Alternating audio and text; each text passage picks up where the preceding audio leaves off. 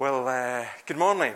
It's lovely to be back here at Hillhead Baptist Church. I wish I could say it was lovely to be here on a lovely summer's day with the sun bright, but unfortunately it's a typically dreich autumn Glasgow day. I'm also glad that you've remembered to set your clocks properly this morning, and either that or you think that the service has started really early today. But it's great to be back here at Hillhead Baptist. So let me just begin this morning just with this prayer, just to help us come into the presence of God. Worship is the doorstep of heaven, where the children speak to the Father, the poor sit at table with their Saviour, and the weak are empowered by God's Spirit. This is where love and mercy meet. Love and obedience hold hands, and where love bids us welcome. For this is the doorstep of heaven. Loving God, let it be this and more for us today, for Jesus' sake. Amen. Like I said, it's great to be here this morning with you to worship. Obviously, send greetings from our home church, Queen's Park Baptist. Today.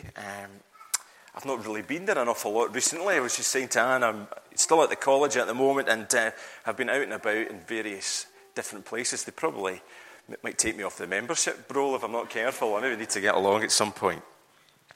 So let us just take a moment just to pray. And I'll just use this prayer, which is from the website actually Anne had suggested to look at for this morning's service. So let's just take a moment just to just place ourselves in the right place this morning, to quieten our minds before the Lord.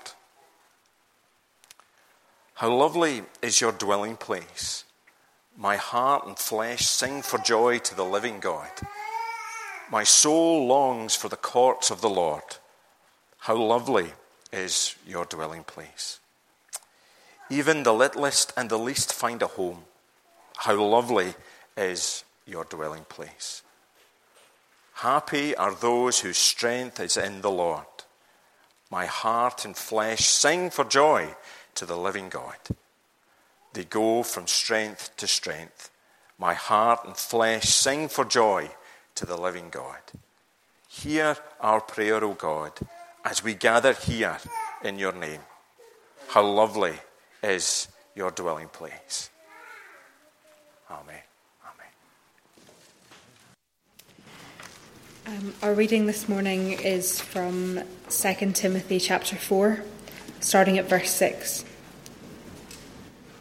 As for me, I am already being poured out as a libation, and the time of my departure has come.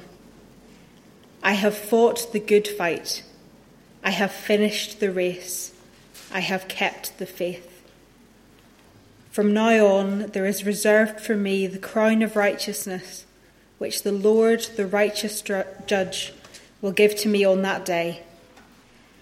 And not only to me, but also to all who have longed for his appearing.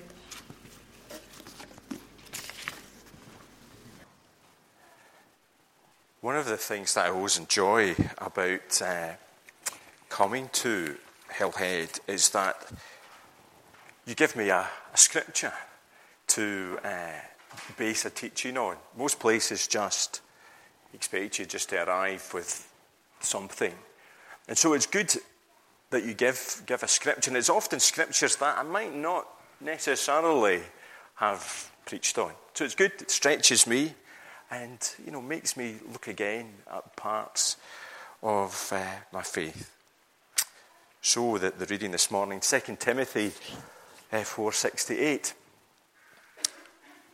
As I asked the children when they were up earlier if they have good friends that they turn to, my question would be the same for you this morning. Do you have friends that you turn to when you're looking for advice? People that you know you can rely on? People that always seem to be able to point you in the right direction. People whose opinion you trust, they might not always say what you want to hear, but you value what they have to say to you. I'm very lucky. I've got a few friends like that. I've my friend Margaret that I mentioned earlier, and two other friends especially, Harry and Stuart. Probably if they were here and they heard me saying that, they'd be incredibly embarrassed and tell me to be quiet, but they are great friends. There are friends who have prayed with me, pray for me regularly as I've been going through the college. They have been friends who have been there when I've walked through difficult times.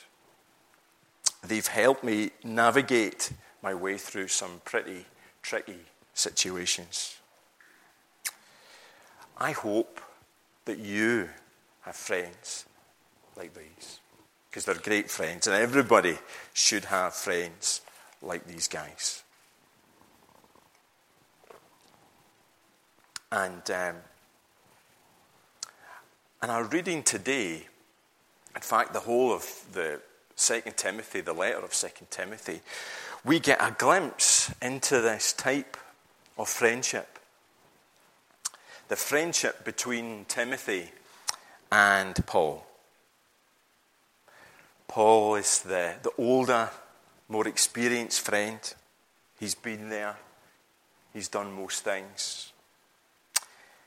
And Timothy's the friend that's needing advice and who's needing encouragement. And if you read around the story of Timothy, you kind of get the impression he's the type of person that needs a lot of encouragement. He's been given a lot of responsibility. When we read of him in 2 Timothy, he's been put in charge of the church in Ephesus. He is seen in many ways as Paul's protege, his successor. There's a huge weight of expectation on Timothy's shoulders. And I think Timothy struggles with that. It doesn't come natural to him. People point out that Timothy was probably relatively young to be a leader in the church. And because of his youth, people might not always have taken him seriously.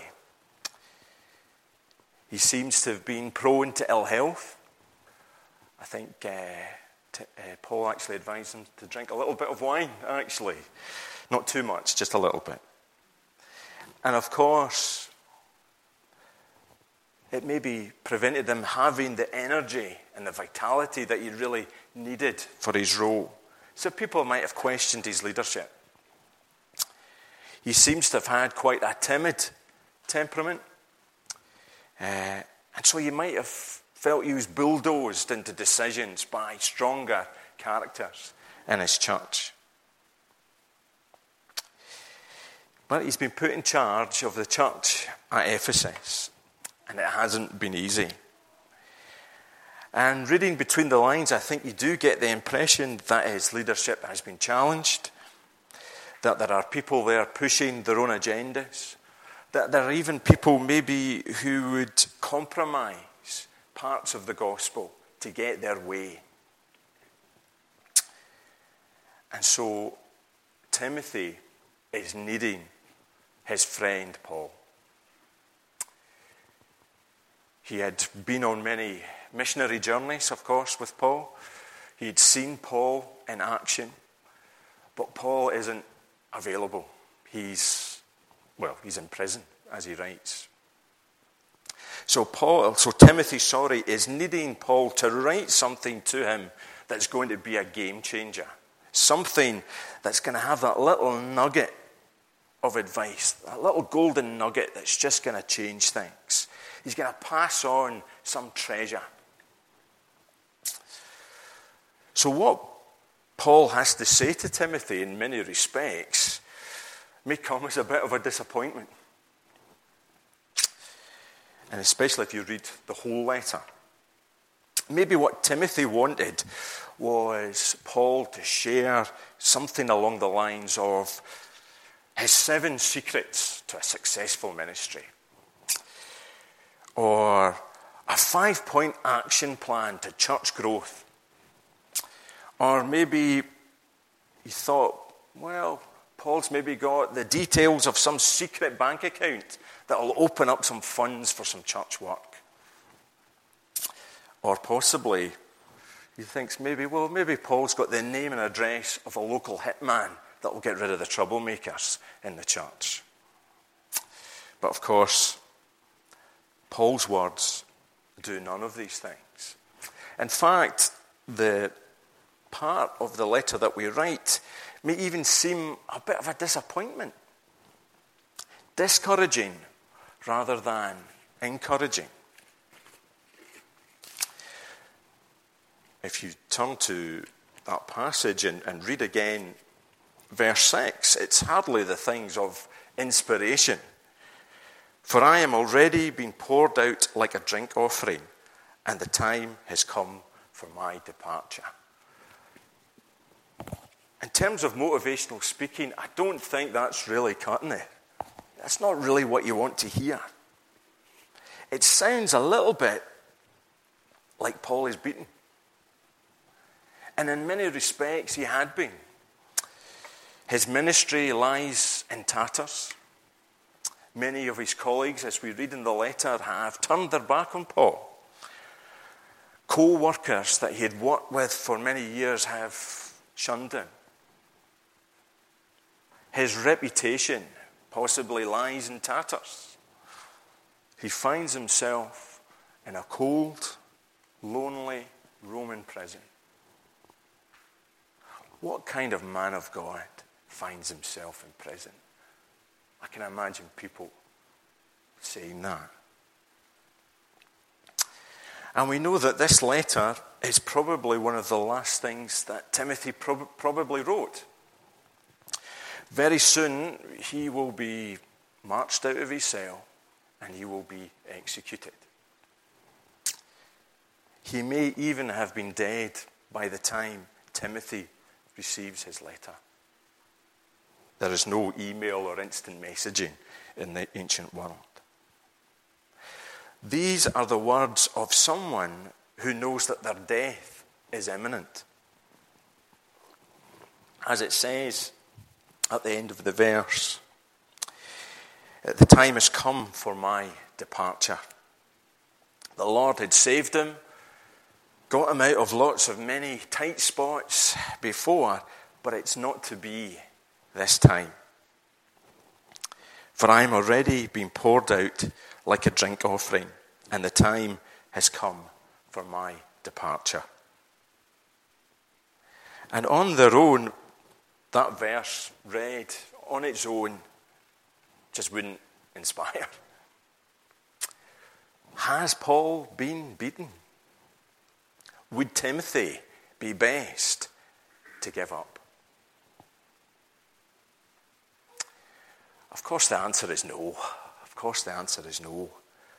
But Paul does not give Timothy a recipe for an easy, carefree ministry or the secrets to a trouble-free Christian life.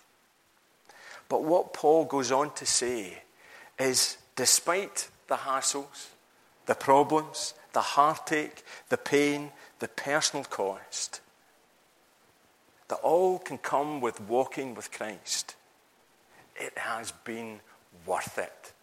That's the impression you get from Paul. And I wonder, as Paul sits there alone in his prison cell, if he began to reminisce, whether he started to look back on how the gospel had changed his life, how he had gone through from being a man who was consumed with hatred to someone who had a consuming desire to share the gospel and see people embraced by God's love. Maybe he could look back and think of all the times he had seen people come to faith through his preaching and his ministry. Seeing people discover and find new meaning and purpose in their life through their encounter with Christ. I'm sure as he gazed back over his life, he thought, it's been difficult, but it's been worth it. And of course, verse 7 there, I think, captures that, the essence of that, so well. It's a familiar verse. It says, I have fought the good fight. I have finished the race. I have kept the faith. Now, it's interesting in that verse that Paul doesn't say, I have won the fight. He says, I have fought a good fight. He doesn't say, I have won the race. No, he says, I have finished the race. The world might be consumed about winning, about being first, about being on top.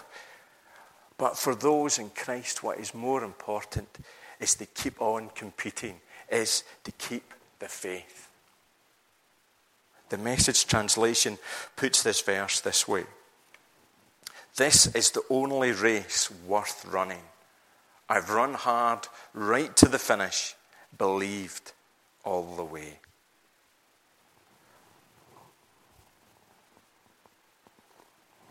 But that gives us a question, obviously. Well, what's worth winning? What race has he won? What prize has he gained?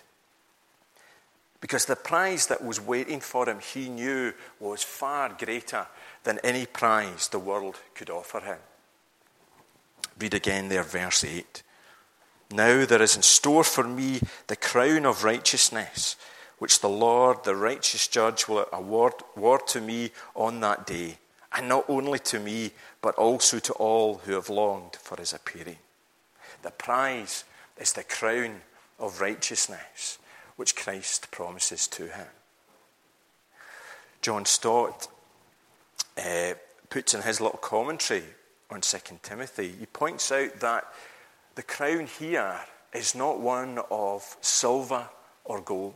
It's not a crown encrusted with jewels. No, the crown Paul thinks of here is a garland. A garland made from leaves. In itself, worthless, of no monetary value. But to the athlete who had won it, who had dedicated their life to winning it, it meant everything. So the crown Paul is longing for, in fact, not longing for, he is certain he will gain, is not one of fame or fortune, but a crown of righteousness. And that crown of righteousness for him will mark that moment when the good work the Lord had started will be completed. It will mark the moment when the Lord will congratulate him and say, well done, my good and faithful servant. Now, Timothy, reading these words, might have shrugged his shoulders. I don't know.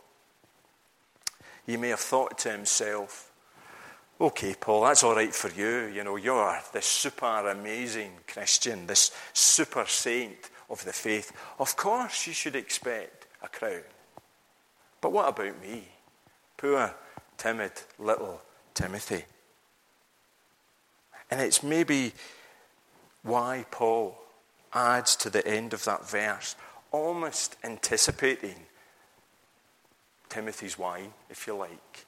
He says, not only to me that crown will be rewarded to, but also to all who have longed for his, Christ's appearing. To remind Timothy, and probably to remind us as well, that the prize is not the exclusive property of a few super saints, but to all who attempt to live the faith faithfully.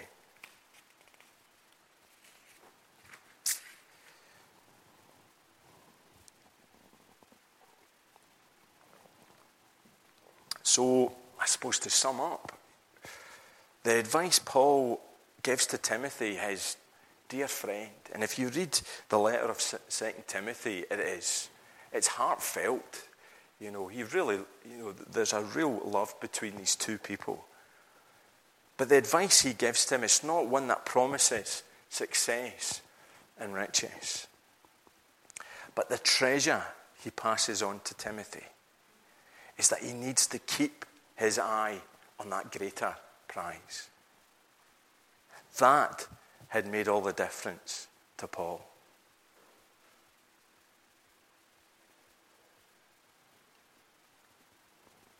And I think it's what carried Paul through his ministry.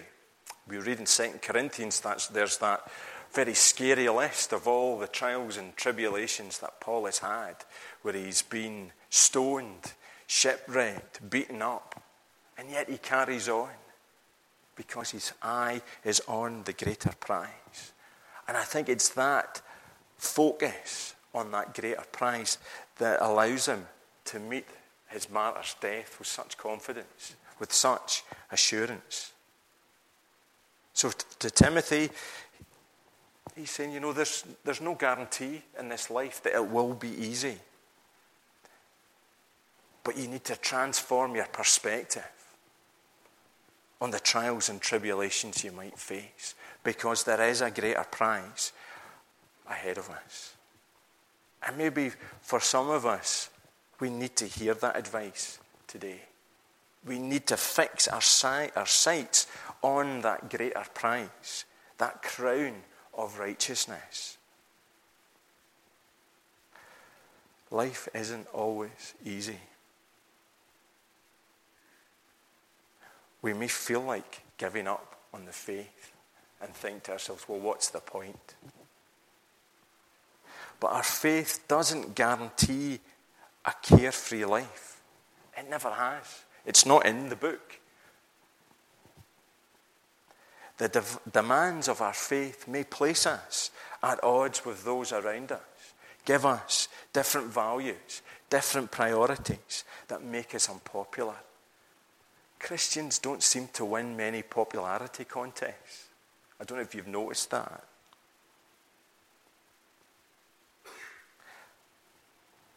We can look at the church and think to ourselves, it's not growing, it's dwindling. Why keep going? Its witness seems to be frequently compromised. Just looking at those issues, they're the same ones Timothy faced. Those problems aren't new and they haven't gone away. But I believe that that Paul's advice to his dear friend, that the treasure that he could pass on to him, his last words to him, would be the same to us as he would give to his dear friend. And these words, let me read them one more time, are quite simple, aren't they? For I am already being poured out like a drink offering, and the time has come for my departure. Not a sad cheerio, but it's time to go. I've won. I have fought the good fight. I have finished the race. I have kept the faith. Now there is in store for me the crown of righteousness, which the Lord, the righteous judge, will award to me on that day. And not only to me, but also to all, that's you guys, who have longed for his appearing. Yeah. Amen. May these words strengthen us in our hearts today. May they give us, sustain us in our walks through life's bumps and scrapes. Yeah. Amen. Amen. Let us pray. We pray that we will choose life, O God, your life, which lifts our eyes to a cross on the pathway to risen life for all people and ourselves. We pray today for all who long for freedom, who wait on the edges hoping that someone will see their pain, and who reach out hands to your cross in hope or faith. These are the ones we have seen before us, and for whom we now pray.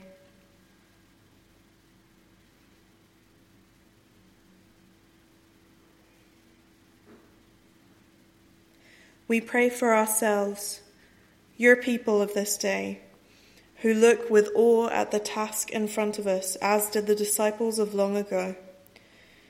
We pray that we may be filled with your energy for transforming the world, and your courage in facing all that life brings, whatever that may cost in sacrifice and love, that one day we may say,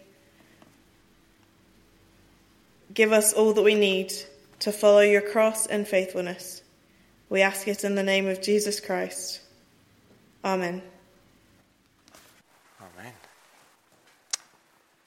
Yeah, dear Father, may we leave this place today strengthened, renewed, and refreshed, ready to fight the good fight, to finish the race and keep the faith, to keep our focus on the prize that you have for us.